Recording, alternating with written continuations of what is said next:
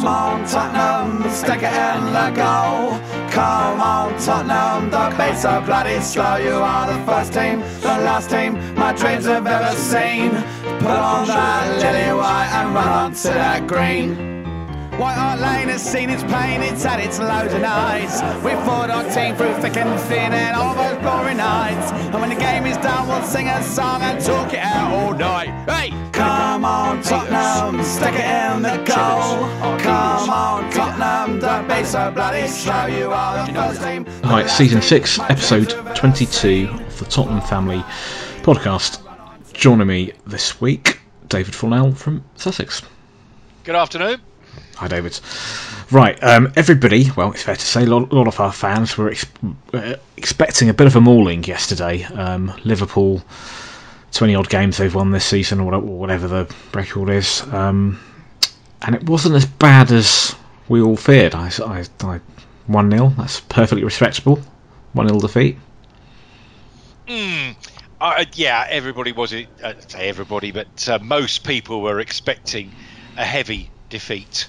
I thought we were very negative as fans, but generally outside. But once we got into the stadium, a big shout to people in the stadium, and it was just, the noise was fantastic. Definitely a 12th man there really helped. I was very impressed. Really? Yeah, I could really hear it. It's interesting to hear you say that, and that it's fantastic if that's how it came across on TV, because it wasn't great. It felt really lackluster. I mean, that's just been my experience of the new stadium. Generally, there've been the odd moments when it's the atmosphere has been good in certain games, but even then, it's, I don't know. That's another subject in itself. Yeah. But as far as the game's concerned, I mean, I found a lot to be encouraged about. I found Sky's coverage, as I hate to say it, but they were terribly biased. Terribly. You'd think we'd have to apologise for even turning up at times. I thought our game plan. I thought the game plan was right, considering all that Jose had to deal with. I thought that he set up as best he could. I know people have we've got questions coming in about the team and some of the things, and we'll answer those later. But all right, it was failure because we lost 1-0. Yeah. But I'd like to know what else he could have done, given the circumstances, the team, players available, etc. Playing a pretty much full-strength Liverpool side who had 2 weeks because they rested just about the whole team against Everton and still won. So a difficult one really for us to come in and do much better than we did. It's certainly backs to the wall stuff. It's, you've got to look at it from a pragmatic point of view, and you're playing by far the best team in the league this season, arguably the best English side over the last 12 months. And as critical as I have been of Jose's selection, or should I say his style and the way we've played under him in previous games, I think that he didn't really have many options yesterday. We struggled in midfield all season. We haven't really had a midfield. We've had problems defensively.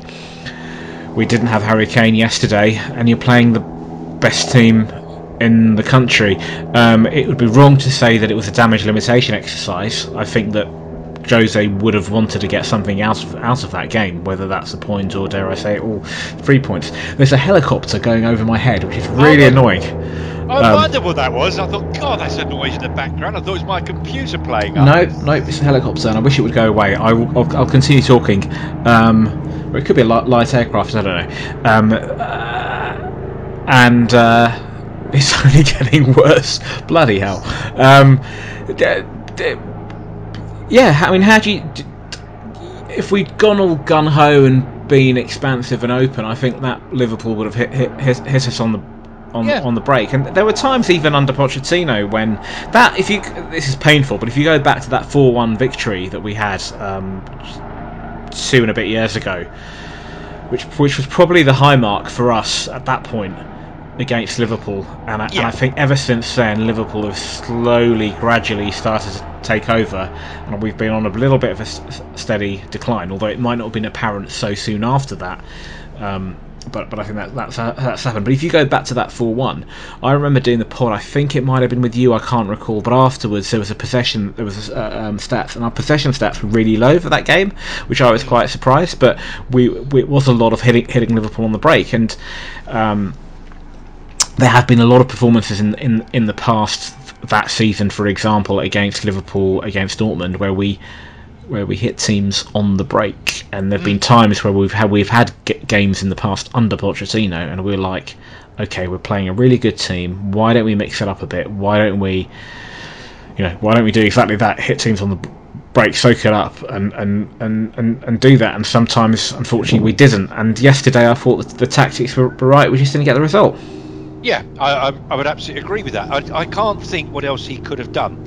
I really don't.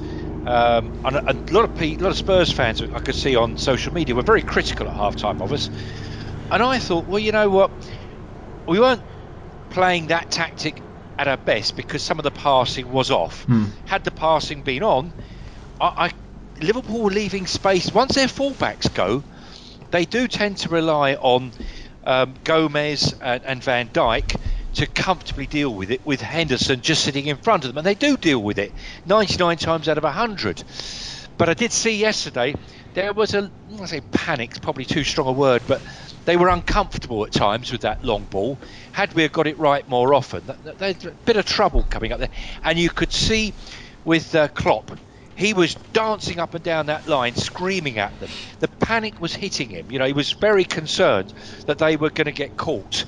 So I just don't see what else we could have done other than what Jose did. And Lo Celso, there was the golden opportunity, and I jumped. I thought it was in. Thought it was in. It was. We had a couple. With a Celso chance. There was another one that I'm trying to remember. Well, Son, yeah. He just took the fraction too early. He was under pressure. He saw the defender coming up. I don't know which one it was, but rather than catching it on the instep, he sort of caught it more towards the toe, and just a little bit underneath, and then just lifted it up. Yeah. Shame. I think we perhaps deserved the point, but you've got to take those chances, and if you don't take those chances, then you're not going to get the results, and that's football. But it was, I took a lot of first half. I thought it was okay. It was. I think that we could have better defended the goal that we conceded, and we can talk about the fact that the throw-in which led to the goal wasn't a throw-in, but to me that decision was given. That happens in football sometimes, and you've got to respond to that, and there's no point moaning at the time about Aurier was quite lucky when he protested. Yeah, should have got a yellow card. He could have. Yeah, he could have. I've seen them given. Throwing the ball down like that. But you've got to set up and you've got to defend, and it wasn't a great time just before half time to concede a goal. No, quite right. But that second half, I thought it was a much better, so it was a more spirited performance.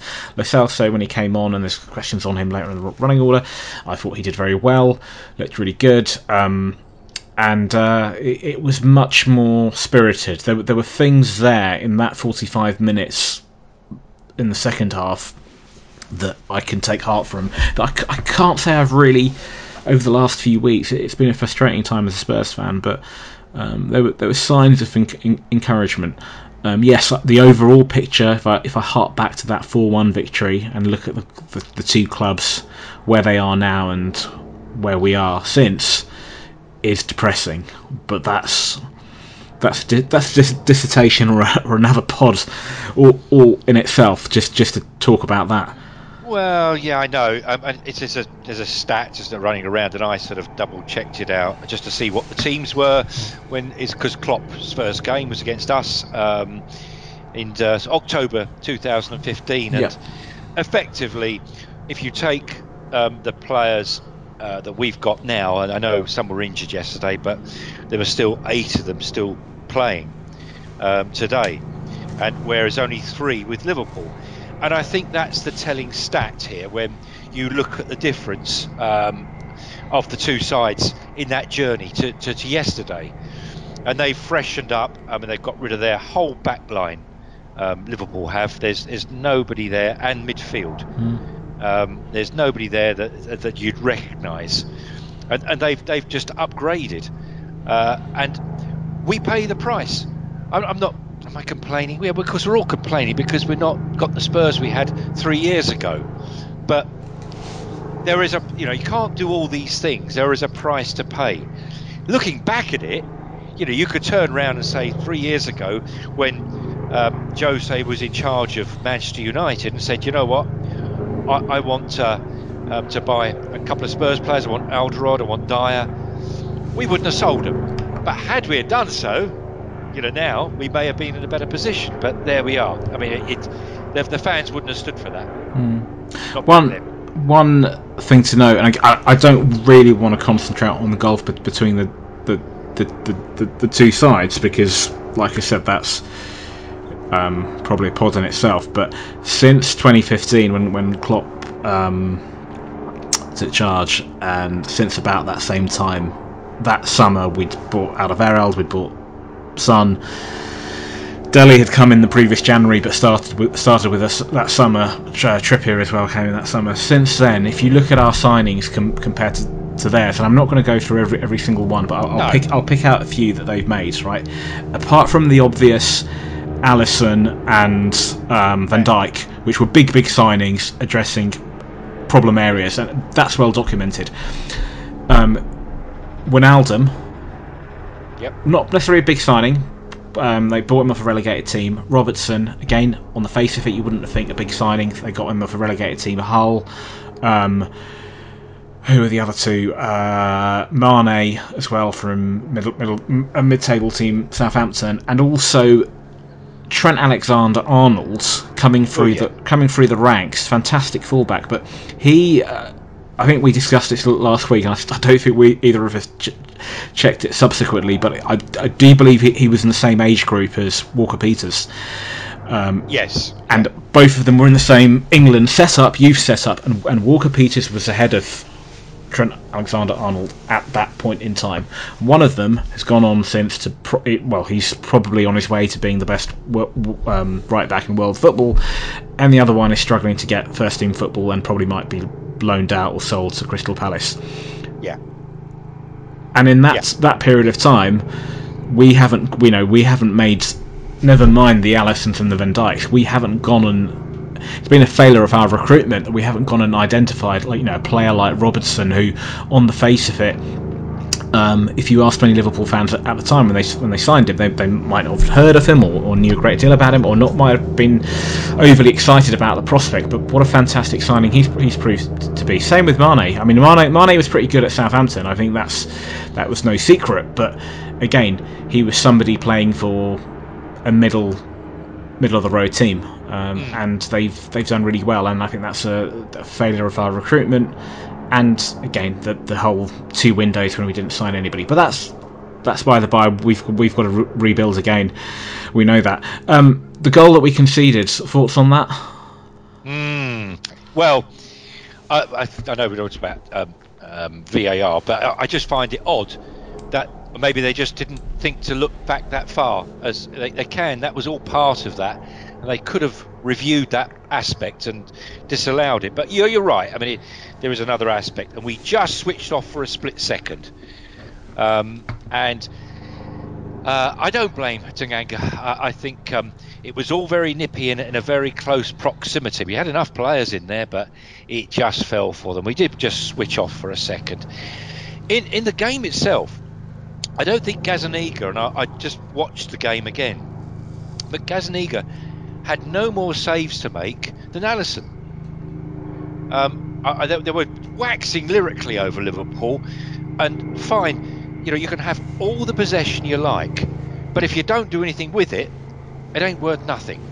And to some degree, that's where Liverpool were, and we just switched off for that second. So, it could so easily have been a draw yesterday, and then I could have comfortably turned and said, yeah, well, we purposefully gave up possession. But second half, clearly, we then had to get an equaliser. So at some stage we had to push on, and we did. And it did look at that stage, and this was the last 20 minutes when we brought the substitutes on, 25 minutes, that we started to gain a lot more possession, and we looked a lot more dangerous. And you do look at it and you think, blimey, if we'd have done that earlier. But I'm not sure that's how it would have worked. I think the substitutes probably were exactly when they needed to be or could have been. I just don't think an error was made. What did you make of the decision not to punish Robertson for his tackle on Tanganga? That's amusing, because earlier on I watched the Arsenal Palace game, and as soon as Aubameyang dived in with his foot, I just yelled, "That's a red card." Not because because it was Arsenal. It really was a neutral thing, but I shuddered. I thought, that's right into the ankle. And as soon as I saw Robertson do it, it was more slow motion after that. But your senses are, the moment he miscontrolled it, and he did, you're then lunging. He did get the ball first, though. He did, but that doesn't matter, because the laws now are quite simple. You're out of control. Even if you've got, excuse me, even if you'd have got, let's go one stage. If he'd gone over the ball, well, he got the ball first, yeah, but he went over it and went into the bloke's shin. Yeah, absolutely, a sending off, terrible tackle. And yet the pundits yesterday, Gary Neville, turned around and say, well, no, he said he got the ball. It's nothing to see there, really. I'm sitting there, really? Come on. I mean, it couldn't be a yellow. I just don't see it. It's either nothing or it's a red, and they chose nothing. I thought it was a red card, and I just don't know why Liverpool get that sort of treatment, really, almost. Yeah, there does seem to be a disparity. Personally, I would have, if it was down to me, I would have just given him a yellow and had a stern word. But then I think, unfortunately, that just draws attention to the fact that the rules probably state that it is a red, and you can't have a halfway house solution. It is what it is. Right, let's dive into some questions. Darren Pamanter, his Twitter handle is @DazP1919. He just says, good debut for Tanganga. Do you think we will see more of him as the season progresses, and has he moved above Foyth in the pecking order?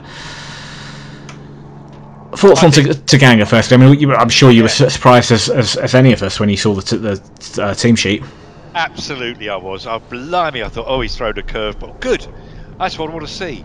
I did not want to see any predictable side, and when I saw Tanganga in, I thought, blimey, that's going to be interesting, isn't it?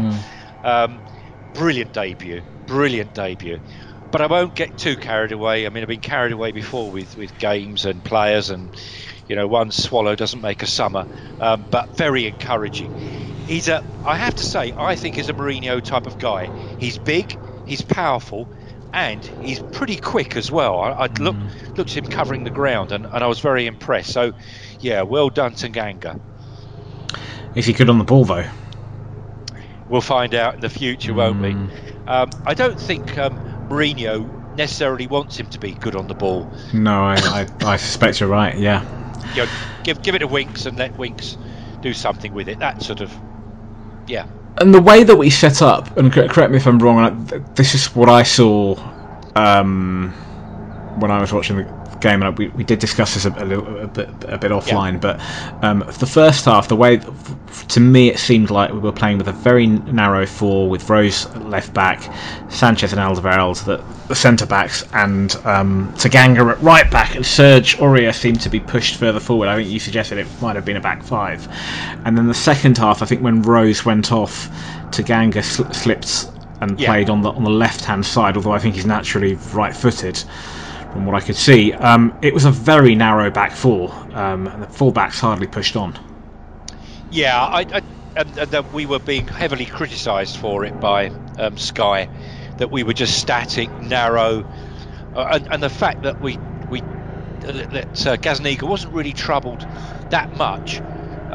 I think rather defended it. I didn't have a problem with it. I watched it again today because when you're watching it yesterday live, your eye is not going to be too keen on are we keeping the back four solid or no. You're looking at hope really of how we can break them down and get the goal.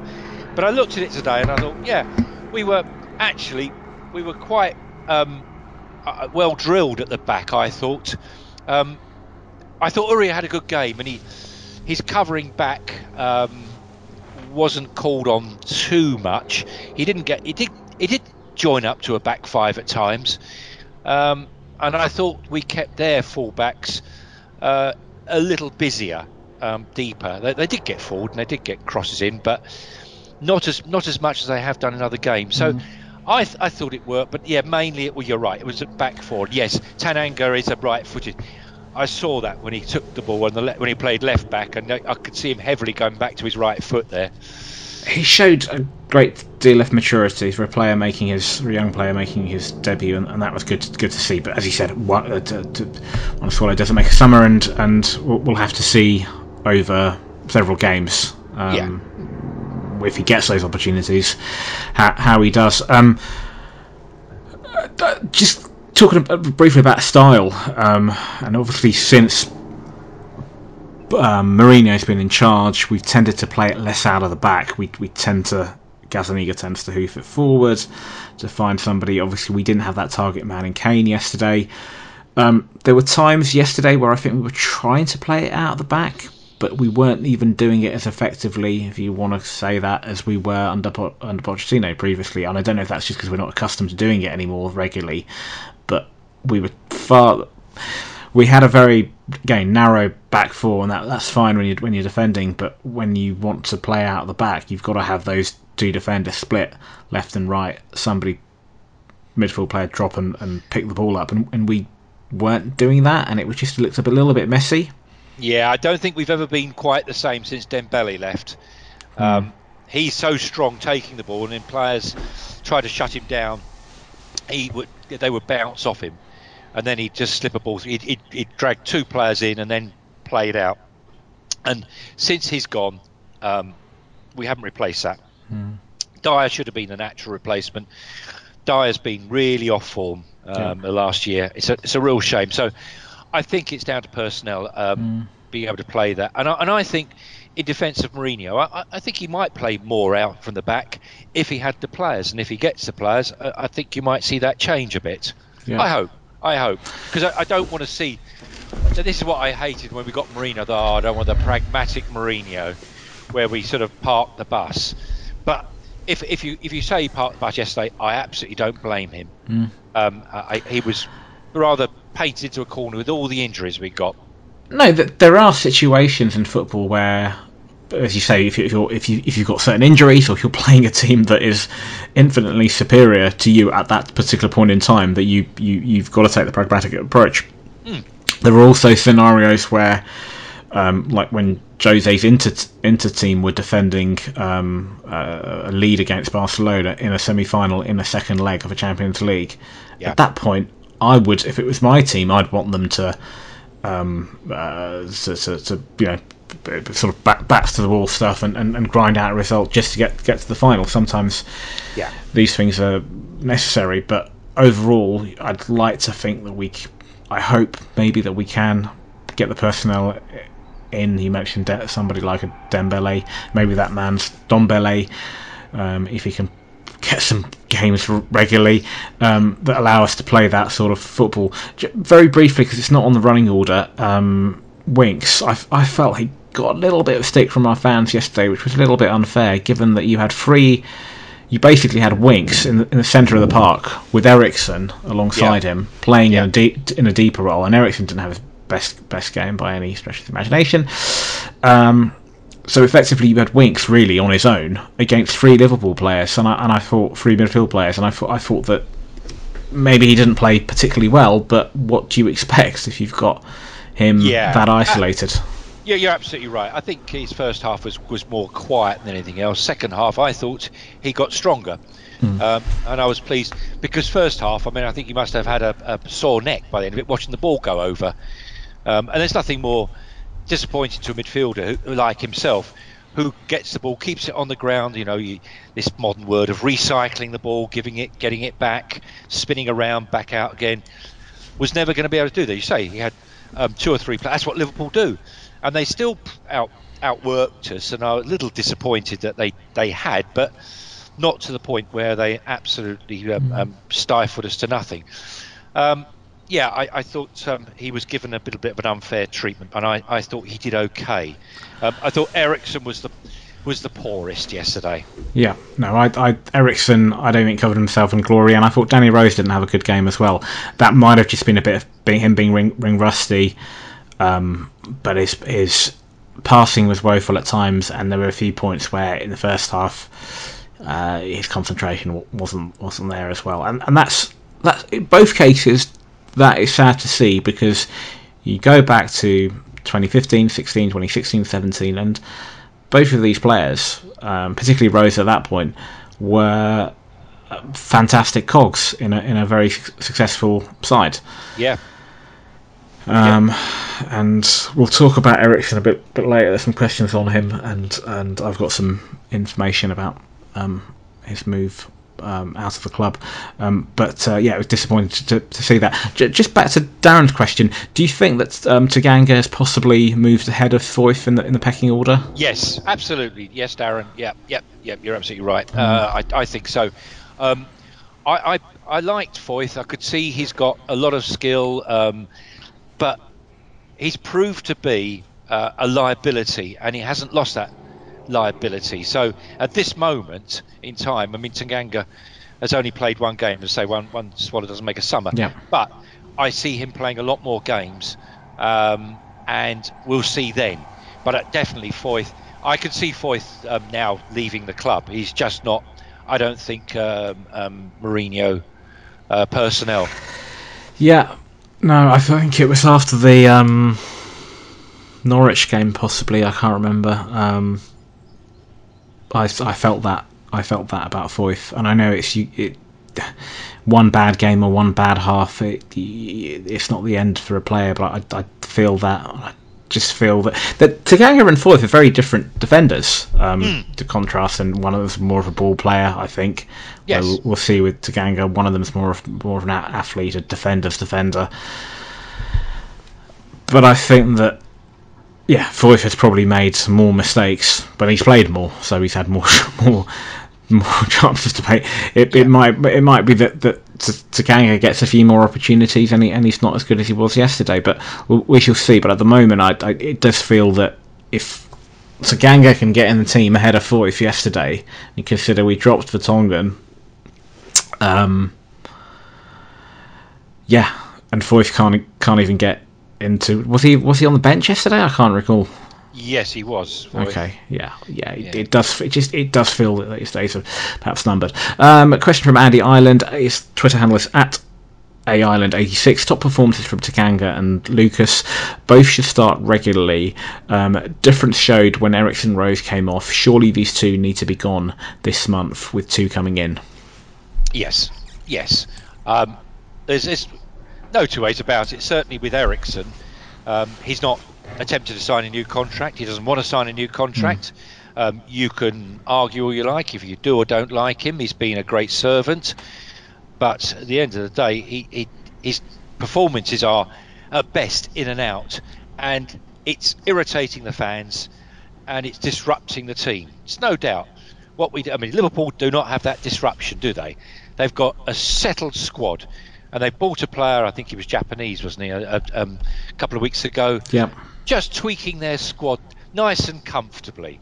And probably one has left the club that I'm not aware of. And it's just that's where we want to be, is just tweaking the squad. But no, we've got Eriksen that's disrupting the squad. And the sooner he goes, and really, excuse me, Danny Rose is the same. He's been disruptive for different reasons. I wish them the best, I really do, but I wish them to move on as soon as possible. Yeah, all things come to an end, sadly, and I think both their cases it is perhaps best if they move on. Yeah. We've been linked in terms of this window. We've been linked. We haven't been linked with the left back, but we've been linked with Bruno Fernandes again. And there's another Fernandes whose first name escapes me as well. I think much will depend on whether the Eriksen transfer happens or not. Now, I was speaking to Gilly, who's been on the pod a few times before, our man in Italy, and I asked him about Eriksen, and we're obviously all aware in the UK that he's been linked with a move to Inter. How much truth there is in that.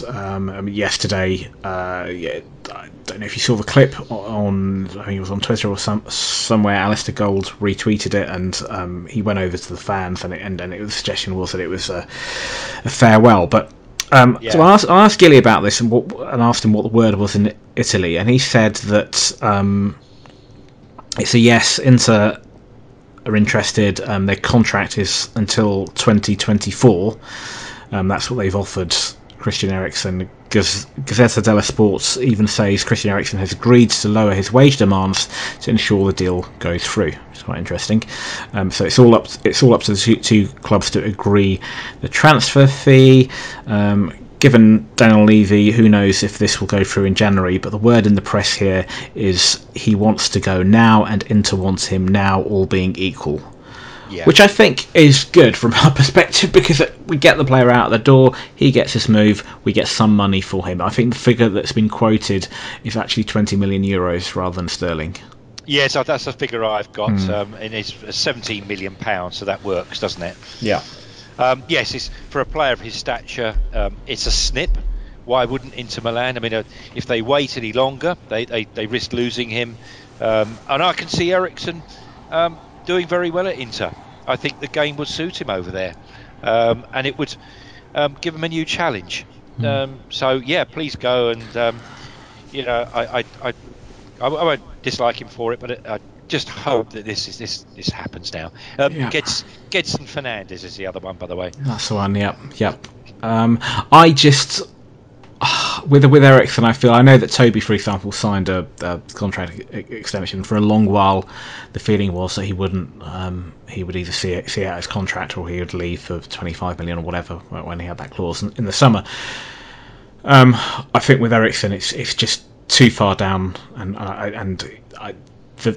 it's unfortunate that I think the relationship between him and the club, or him and the fans, certainly is somewhat been tarnished. To be fair to him, he hasn't, he's not down tools, or he's not said he won't train or anything like that.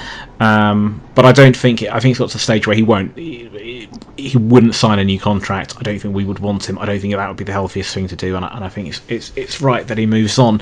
A suggestion that going to Inter is a bit of a step down. I don't think that it is. I know that he had his aspirations to join Real Madrid or Barcelona, who said it was down then? I think I've read a lot of Spurs fans suggesting that Inter, compared to those two clubs, is a bit of a step down, or at least in terms of what he wanted, what the player wanted. But Inter are a big club. I mean, certainly when I was growing up, there was a lot of Italian football. I was watching a lot of that in the 90s, and at that time Serie A was big. It was on a par, if not bigger than the Premier League. Now, maybe it's taken a bit of a step back since then. That happens, but the likes of Inter, AC Milan, Juventus were big clubs. Are still big clubs. They've got a big reputation, and Inter are doing really well at the moment. Conte's manager, and I think that if he gets a move to the San Siro, I think that's a good move for him. He'll be playing football in a different league, different country, different culture. Why not? Good luck to him. Yeah, fingers crossed. I'm going to pause for now because we've got lots more questions around yesterday's game and also some more broader questions to go through, as well as looking ahead to the games that are up and coming. But before we do that and we discuss all of that, the Spurs ladies, Tottenham women, keep saying it, old habits die hard. Tottenham women were in action today. And here is Bex with this week's Tottenham women's updates. Hey up, it's Bex to tell you what's been happening with Spurs women. The women played today. They played against West Ham and came away with a 2-1 win at home, which is always nice. New girl Emma Mitchell, who I said signed for us last week, scored the first, or just about the half-hour mark, and the game was looking as though that was going to stay as a final score right up until the 90th minute when we conceded a goal. Fortunately, there was a little bit of extra time, Fergie time, whatever, and the 96th minute Rihanna Dean scored. As that was a league game, that puts us up to 5th in the table. However, we've played all 12 games and there are a number of other teams in and around us that have only played 10. But hopefully the women will be able to push on, keep getting those wins and maintain that position in the table. The women's next match is Sunday the 19th of January. It's a 12 o'clock kickoff, which is unusual and not terribly helpful considering it's up north against Man United women at a place called Lee at the Sports Village there. So if anybody's thinking of travelling, it makes life a really long day for you because it will be an early start. And then just to round off January, the following game is on the 26th of January. That's a 1 o'clock start and that's in the FA Cup, which should be quite good. And that's against Barnsley women. And that game, of course, will be played at home. And for those that have been listening to me for a while, that's played at a place called The Hive in London. And as John picked up last week, he wanted to know where it was. So he doesn't listen to me. Noted, Mr. Steggles. Anyway, that's where Barnet normally play. So that's it from me. If anybody has any questions, I'm on Twitter at BunchesBex. Cheers, thanks, bye-bye. Welcome back to the second half of the Tottenham Family Podcast. Thank you, Bex. Right, back on the questions. Question from our own John Steggles. His Twitter handle is at JW Steggles. Best performance in a month, lacking a couple of players. Ericsson and Rose were woeful. The difference when the double sub was made was glaring. Taganga was very impressive. My player of the match may have saved Levy some cash. We desperately need a front man. Will we get one? John, you're absolutely right. You're spot on everything you said. I'm glad you said we were pretty impressive, and I thought we were yesterday. My feeling is we will. You can't talk it up and so around. If Mourinho can't turn around and say, yeah, we're in the market for a forward, it just doesn't help anything, does it? Doesn't help anybody. It puts the price up, it puts other clubs a little more. So, but I do think this Piatek seems to be high in the rumour list. I don't know anything about him, so there's no point me making any other comment about him, but it would be nice, it would be lovely, and quite frankly it is looking a bit like Kane every season now has an injury, be it his ankle or this, and normally if you get the injury he's got now, that ends up with scar tissue. Will probably go again at some stage if he's not looked after. So we do need a backup striker, and I'm afraid Parrott isn't ready. He's only 17 and he isn't ready. He's close, another year maybe, but a striker in there. I think we will. So Krzysztof Piatek, he's 24, plays for AC Milan, Polish striker. I do, part of me, in a very naive way, if that's the right word, shudders when I hear the word Polish striker because it conjures up memories of Raziak, which is unfair. Hopefully it should conjure memory or invoke thoughts of Lewandowski. Well, he's been likened to Filippo Inzaghi. Okay. Well, Inzaghi was a very good. I mean, most of his football, as far as I can see, the last two seasons he was Genoa, 2018-19. Yes. 13 goals in 19 appearances. That's not a bad return, particularly at Serie A. Only 13 in 36 appearances in 2019 for AC Milan. Inzaghi, as I recall, was a very good striker, fox in the box. He did have a habit of getting caught offside quite a bit, I seem to recall. And he was very lanky. Yeah, and before that, as far as I can see, he's played in Poland. We need another striker. We lost Janssen. We've lost they've been moved on. Llorente and Parrott, as you say, looks good, but perhaps it's a little bit too soon. So I can't help feeling that this hinges on Ericsson going, the finance, and I know the Spurs fans get very frustrated by that. It means we miss out.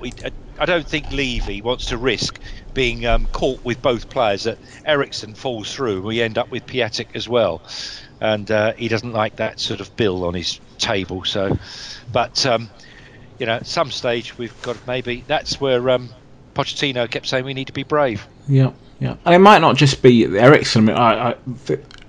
Shifting Eriksen, I mean, that's a big one, but throw in on top of that Wanyama, get a few bob for him, Walker-Peters, whoever else, and it all starts to accumulate, and then maybe you can get this lad in, and maybe one other as well. Question from, I mentioned him earlier, Gilly, Twitter handle is @I know Alan Gilzine. First half tactics saddened me greatly. Last 30 minutes much better. There's an ocean between playing like a 4th division side versus a Premier League side and going toe to toe with a superior team. Mourinho has to be good enough to find a middle ground worthy of Tottenham Hotspur, regardless of the opposition. That's an interesting point, because I think we started the pod by sort of defending the Mourinho way and the pragmatic approach that he took against those opponents. But it's we as Tottenham fans, we're accustomed to a certain football and a certain style. So can you find a way between the two, a third way? Who knows?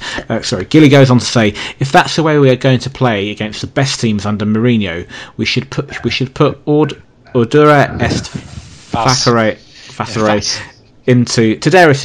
into mothballs for the duration. Yes. Or is he being too harsh? Yeah. Well, he's being far too harsh.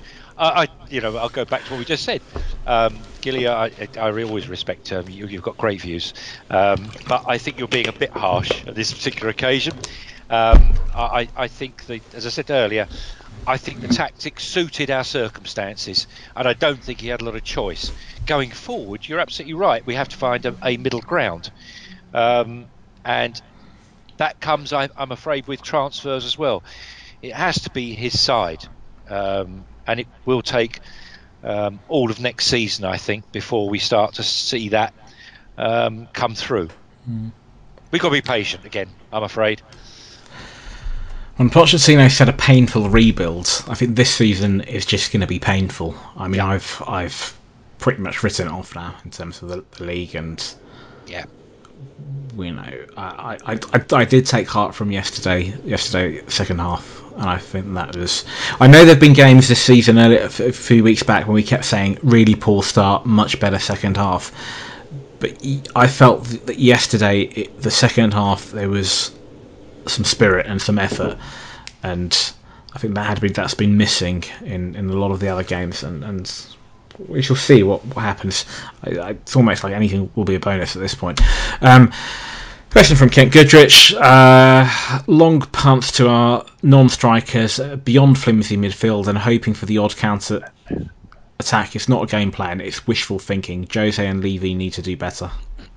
Well, I think it was a game plan. I would respectfully sort of question that comment. We didn't do it well enough, but there were. I think he quite purposely intended to pressure their centre backs, because they are left, as I say, the full backs go forward. If the right ball's there, and it was there a number of times. I thought we overplayed it, but it definitely gave us chances, and I could easily be sitting there saying, we got a draw out of it, or we sneaked something, and there's no doubt that was the game plan. I mean, as soon as Gazzaniga got the ball, he was looking up there. It needs to be flatter with his clearances. Pickford can do that. He really sideswipes the ball, but unfortunately they were too high, and that didn't, coming down with snow on the ball didn't help our shorter strikers. But it was definitely a game plan, and I think that was all that we could do yesterday. Yeah. And I'm afraid if we play like Man City, that may be what we have to do again. I think that's all. Like you said, that's all we can do in the short term. That's all we could do yesterday. In the long term, yes, Levy needs to back Jose, and Jose needs to show what he can do in terms of winning. And I really hope with it, and maybe it's not. I hope it's not wishful thinking on my part. I hope that there is a style with it. It's not just winning. We do play some football. Yeah. But that remains to be seen. Darren Paminter, another one from him. So much better in the second half. Could have had it won had we taken our chances. How can we play like that against the best team in the league but struggle against others? That old conundrum, eh? I wish I knew, because come midweek and playing Middlesbrough, I could well bet that we'll put out a really average performance and a little bit of struggling against a lower division side. Yeah, I actually, we've always played better, gone toe to toe with the better sides. But yesterday was different. That wasn't what I call toe to toe as such, because we did play a very to what I'm used to anyway. To watching, we did play very different tactics. But yeah, I sort of like to watch us playing Man City and Liverpool. Generally, even though we end up sort of losing or getting a draw at best, we end up with an entertaining game. I think against, I don't care what anybody says, and people say, well, professionals are professionals, but they take to the field. But I just think it's human nature that against a better opposition, you're going to raise your game, you're going to up your game, you're going to also be on your guard, knowing that they are that much better. And against lesser teams, it does happen sometimes that people can get complacent. Of course, the mark of a very good team is that they can dispatch all those lesser teams, much like the way we used to in that 16-17 season when we were brushing aside teams 4-0 at home. But at the moment we're a long way off that. Right, we've got a whole load of questions on Lamela and Lo Celso, so essentially saying the same thing. I'm just going to read them out. So firstly, from our own Bex, Twitter handle is at Pontius Bex. Given that Lamela and Lo Celso clearly give us pace and attack, why are they not on the pitch from the outset? Zach Casnola, as Lamela and Lo Celso change the game, should they not start? Darren Paminter again, when will Jose start Lo Celso and Lamela? There's a little bit of a theme here. 2 games in a row, now they have come on and changed the game. And then Greg Taylor, if I can see we can come alive when Lo Celso and Lamela come on, why can't Mourinho? It's about time that the two of them started. They have energy and creativity from midfield, which we could do with at the start of games, not just when they're playing catch-up. Eriksen has been a great player for us in the past, but he's mentally spent. His mind is elsewhere. Time for him to go. Very briefly, my own thoughts on that. In terms of Lamela, I think he's a fantastic little player when he's fit and he's available, and I think he's one of these players who is quite expansive and he will take risks, and he will always look for that forward pass. Sometimes it means that the ball is lost when he tries to do certain things, but at least he's trying. I think given his track record with injuries and fitness, and he's just come back again from another little injury, and his propensity to become injured again, that perhaps that's maybe the reason why he came off the bench yesterday, and maybe it was regarded that he could make an impact coming off the bench while legs are tired. Lo Celso, I don't know, because I like what I saw again. The home matches that I've seen him come off the bench recently, Brighton on Boxing Day and then yesterday, he looked good. And even before that, in Poch's last game, at home, the home draw against Sheffield United, I like what I saw of Lo Celso. He's very positive, he's full of energy. So I don't know. No, the only thing I can tell you is that in the reports back, which Lamela, you can understand, he's just come back, and they said 3 months out. I didn't know how long he'd been out for, but he wasn't fully fit. And the same thing was said about Lo Celso. Mourinho said he was still not quite fit. He wouldn't do the 90 minutes. So the only thing I would say about yesterday, when they did come on, you do think maybe they could have come on second half, at half time. We conceded just before half time. We know we're 1-0 down. Maybe Mourinho in his mind said, well, let's see if my first half tactics bear any fruit now in the second half. I can get an equaliser and then go on from there. Then I can do the substitutions. But in hindsight, they certainly could have done with coming on somewhere around half time if they were fit enough to do 90 minutes. But I look forward to a pair of them. a fit Lamella is definitely a great addition. Has been now for the last couple of seasons. We really weren't sure about him, whether he was any use at all. Out for a year, he looked to spent force, but at the moment, I like what I see, and I'm hoping to see the pair of them start. I mean, that's what ideally we'd all love to see. Ericsson going for his £17 million, and Lo Celso, yes, you're fit enough, in you come, lad. Let's see what you can do. I know he's not quite an Ericsson, but you've got to go with what you don't buy players that are simple replacements. Liverpool didn't when they lost Coutinho, didn't get a simple replacement. Yep. But they work round it, and you work round it. That's what Mourinho's got to do. Yep, and I think Lo Celso, I mean, he didn't do himself any harm yesterday in terms of furthering his, making a stake for further opportunities further down the line, and hopefully, if he continues to get those chances and do well, then the move will become permanent. The bigger question for me is why did Ericsson start really yesterday? That's the baffling one. Yes, other than the fact that they were the fittest. The only thing I would say that struck me, if you look at the selection, other than Tanganga, was that he put in experience. I mean, he could have put Sessegnon at left back, but he didn't. And he chose Danny Rose because Danny knows the Liverpool side, and particularly Salah.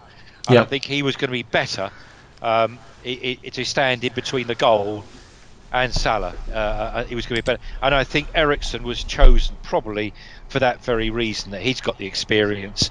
He knows. But the thing that bothered me was that we didn't have what I call a strong holding midfielder.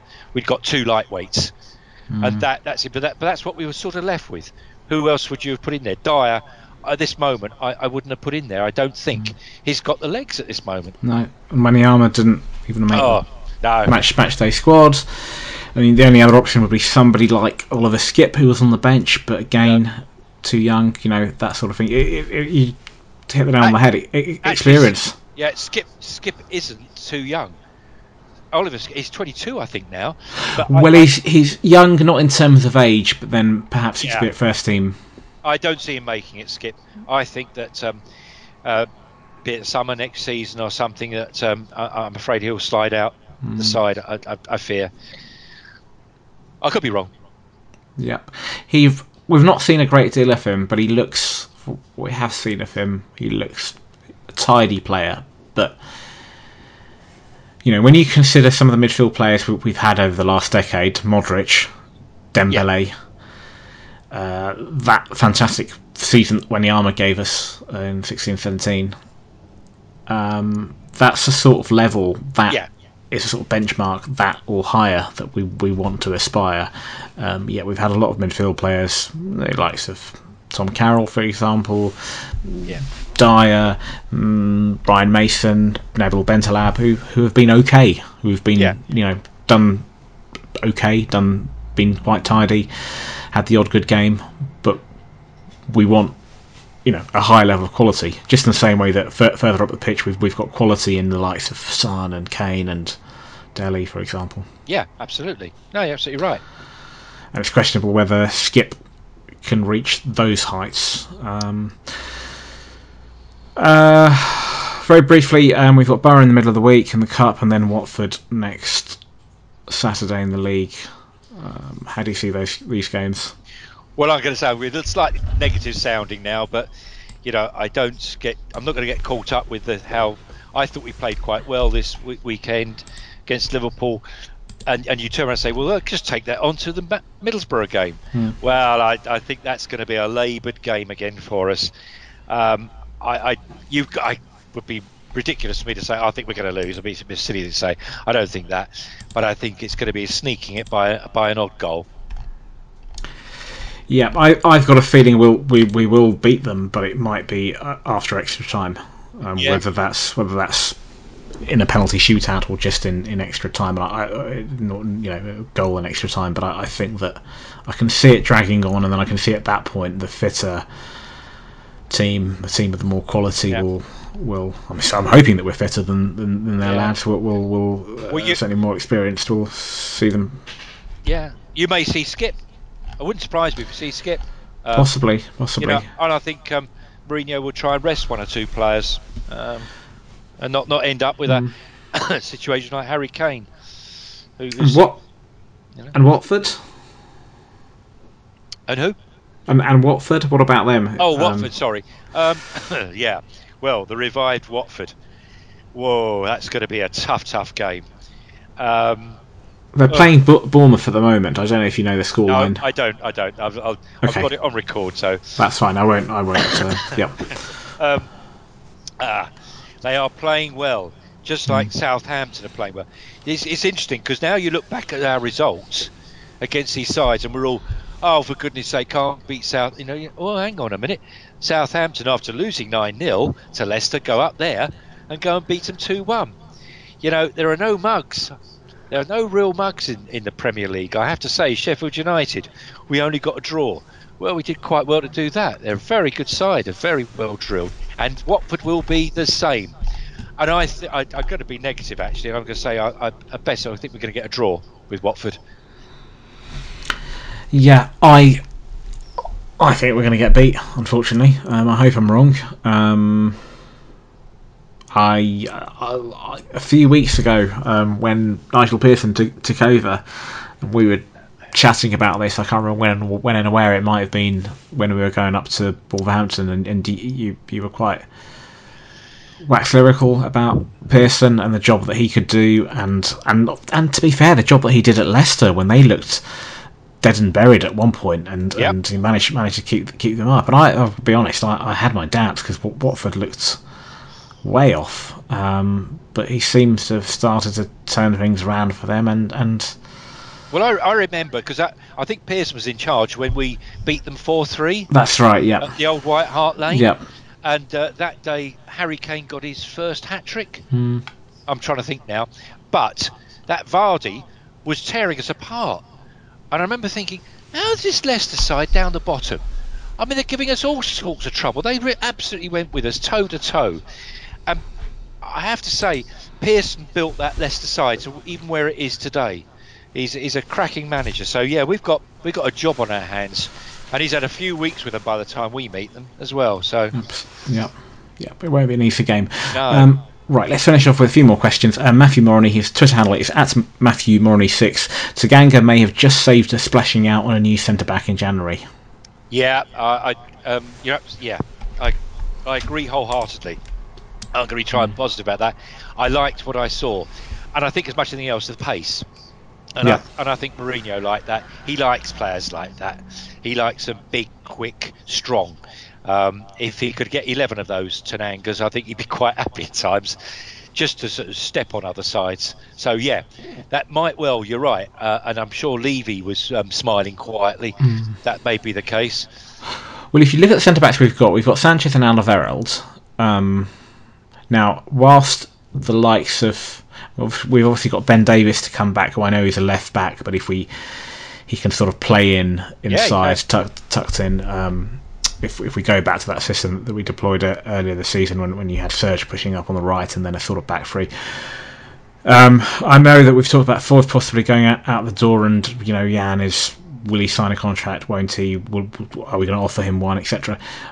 It might still be the case that we still need, if we lose the likes of Jan to age and father time catching up, and Foyth as well. I would almost certainly argue that we do need to purchase another centre back, but I would argue that it's not such a pressing priority in January if Tanganga can step in, and arguably in January we should be focusing on other areas of the team, like a striker now that we've lost Kane in particular, like a midfield player of some sorts, whether that's another Eriksen replacement, somebody like Fernandes, either of the Fernandes that we've been linked with, or a defensive midfield player, and or a right back. I think centre back, I know we were linked with Koulibaly at Napoli. I think that probably might not be for this window.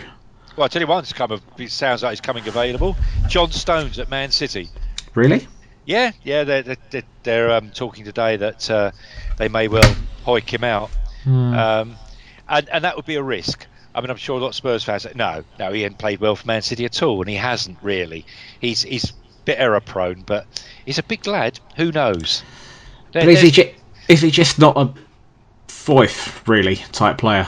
Oh no, he's bigger than that. He's a strong boy, but he's. But you're right to liken it when it comes to mistakes. He starts to dance around with the ball, and then someone nicks it off him.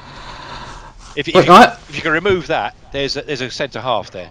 I like centre backs who are good on the ball and are brave and are willing to bring the ball forward, but you've got to know when to do it. Yeah. A very young Rio Ferdinand at West Ham was very good on the ball. I remember Harry Redknapp talking at the time when he was West Ham manager, likening.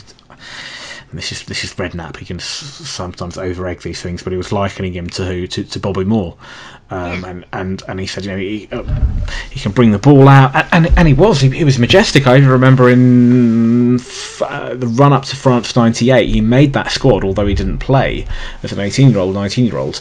There was a few friendly matches, and England were playing with a back three, and Hoddle wanted a sweeper, and he played a few games and he looked really good. Unfortunately, later on in his career, when he was playing at United in a four, he was much more of a solid player, but he was much more, shall I say, conservative, and less prone to playing that sort of sweeper role. So I like defenders who can do that, but there's a time and a place for it. Yeah.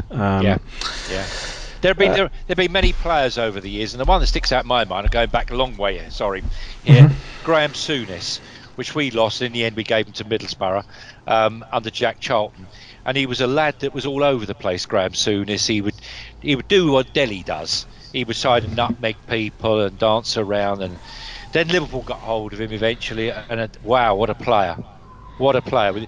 Once they got hold of him and shook him about a bit and told him what his priorities are, and it's to play the Liverpool way, what a player he turned out to be. And I just like to think someone like John Stones could come down to us if he is surplus to requirement, we can get him at the right price. Is Mourinho the right manager to do that? I'm not sure.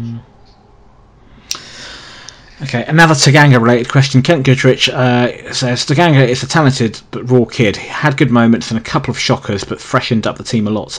If we're not going to invest this window, why not keep Taganga in the side? Yeah, I think that pretty much relates to the previous question. Okay, interesting question from Lee Taylor. As annoying as the situation is with Eriksen, is it right for our fans to boo and shout, "Get out of my club," to a player who has given decent service over the last few years? Is the club at fault by keep putting him in that position? I suppose he means by picking him. Yeah, I understand that. I agree with you, Lee. I've never booed a player. Not a Spurs player. I don't think away players actually. It's not my thing. It's no. But if it was the only player that I've ever been upset about when left, it was Sol Campbell, and the fact that he first of all turned around and said, I'm going to sign a contract, then didn't, ran the contract down and let the club and the fans down particularly, and said, that transfer fee you were going to get, well, it's going in my back pocket, and then couldn't see what he'd done wrong. That would get my boos. But any player, and it's like Walker, right, he went, but we got good money for him. Respect them. They've got a family to look after. If he thinks he's better away, he's not picking himself, the managers are. So no, we shouldn't boo them. It's not good, and it's not going to help Spurs. He's not down, as I said earlier, he's not down tools. He's not, he's not done a Van Hooijdonk at Forest all those years ago. He's not even done. And I'm a big fan of Gareth Bale, and I'd love him back at Spurs. Still to this day, as stupid as it sounds, as unrealistic, I'd still take him back. But I seem to recall when the summer that he signed for Real Madrid, he refused to train.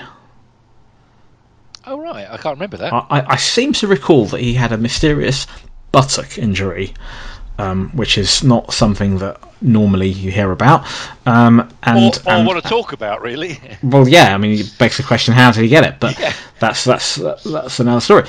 But he a completely different podcast, as far as absolutely. But he allegedly refused to train, and he was seen in a yacht in somewhere in Spain, and.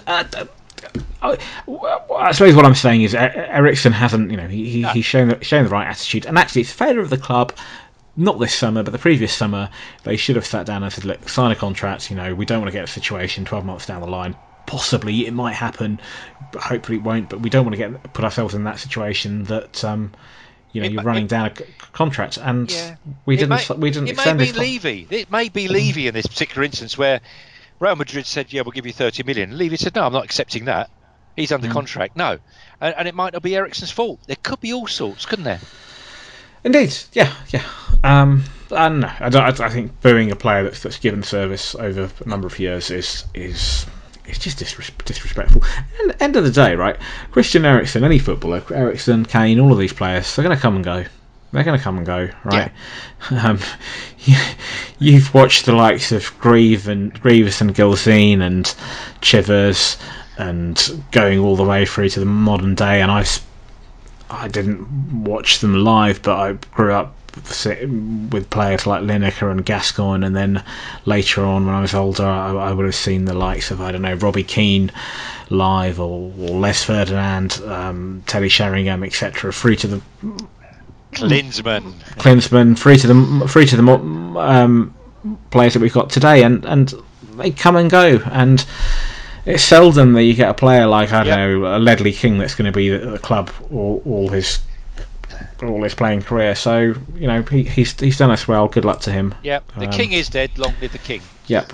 As to why the club put him in that position in terms of playing him, I think we discussed that. It's an odd one. If he is going to go to Inter, then I would have thought Inter wouldn't necessarily want him to play in case he picks up an injury, but that's another story. Final two questions. Kent Goodrich just says, this Eriksen folly needs to end. I'm watching Inter right now and he'd look lovely behind Lukaku, or in Spain, or the MLS. Just get him away from my club. Well, as we said earlier in the pod, quoting the thing from Gilly, it looks like that the deal with Inter is likely to happen, as Gazzetta Della Sport are reporting in Italy, and we think the figure might be around about 20 million euros. And interesting that he's allegedly even considering taking a pay cut just to make the deal happen. Right, final one. Mark Stoll. Apologies that your question, Mark, is last in the running order, but it had to be somebody, and it just so happens it's your question. Is Sanchez the most improved player under Jose's reign so far? Oh. That's interesting. I didn't see that question. I missed that one. We haven't really talked about Sanchez yesterday, because he had a good game as well. He was solid yesterday. I think someone said as long as you don't have to play the ball out, and that there is a bit of truth. He's not great at ball playing. But that doesn't matter. We've got Toby to do the ball playing out if we need to, as long as he clears it. No, he's solid. Arguably, I think Dele Alli might get that one. Being best, he's put him back in his position. Not taking in yesterday's game, but Dele's... Or recent games even. Yeah, Dele's been the lad who's looked as though he's getting back to his form, but certainly, arguably, Davinson, definitely. He's looked more solid and more assured. He's a very powerful lad, but sometimes his decision-making is a little bit... But, fingers crossed. Yeah, he had a good game yesterday, and I'd say it's a toss between those two, Sanchez and Dele. Yeah. Right. The next podcast we shall be recording will be next Sunday, the day after the Watford game. Until then, all that's left for me to say is thank you, David. Thank you, Jeff. Apologies for the listeners for the helicopter noises earlier on in the podcast. It was a toss between stopping the pod, but I obviously had no idea when the helicopter would stop doing its thing. But I'm glad to say that it has gone. So hopefully the last part of the pod has been a bit more audible than the first. And until next time, the future's bright, the future's lily white. Good night. Tottenham, stick it in the goal. Come on, Tottenham, the beats are bloody slow. You are the first team, the last team my dreams have ever seen. Put on that lily white and run on to that green. White Hart Lane has seen its pain, it's had its loads of nights. We fought our team through thick and thin and all those glory nights. And when the game is done, we'll sing a song and talk it out all night. Hey! Come on, Tottenham, stick it in the goal. Come on, Tottenham, the the beats are bloody slow. You are the first team, the last team my dreams have ever seen. Pull on that lily white and run on to that green. Oh, we've seen them come, we've seen them go, the names up on our shirt. Gods have failed as men are hailed and faces in the dirt. Now gather round and sing it out and we'll talk out over her.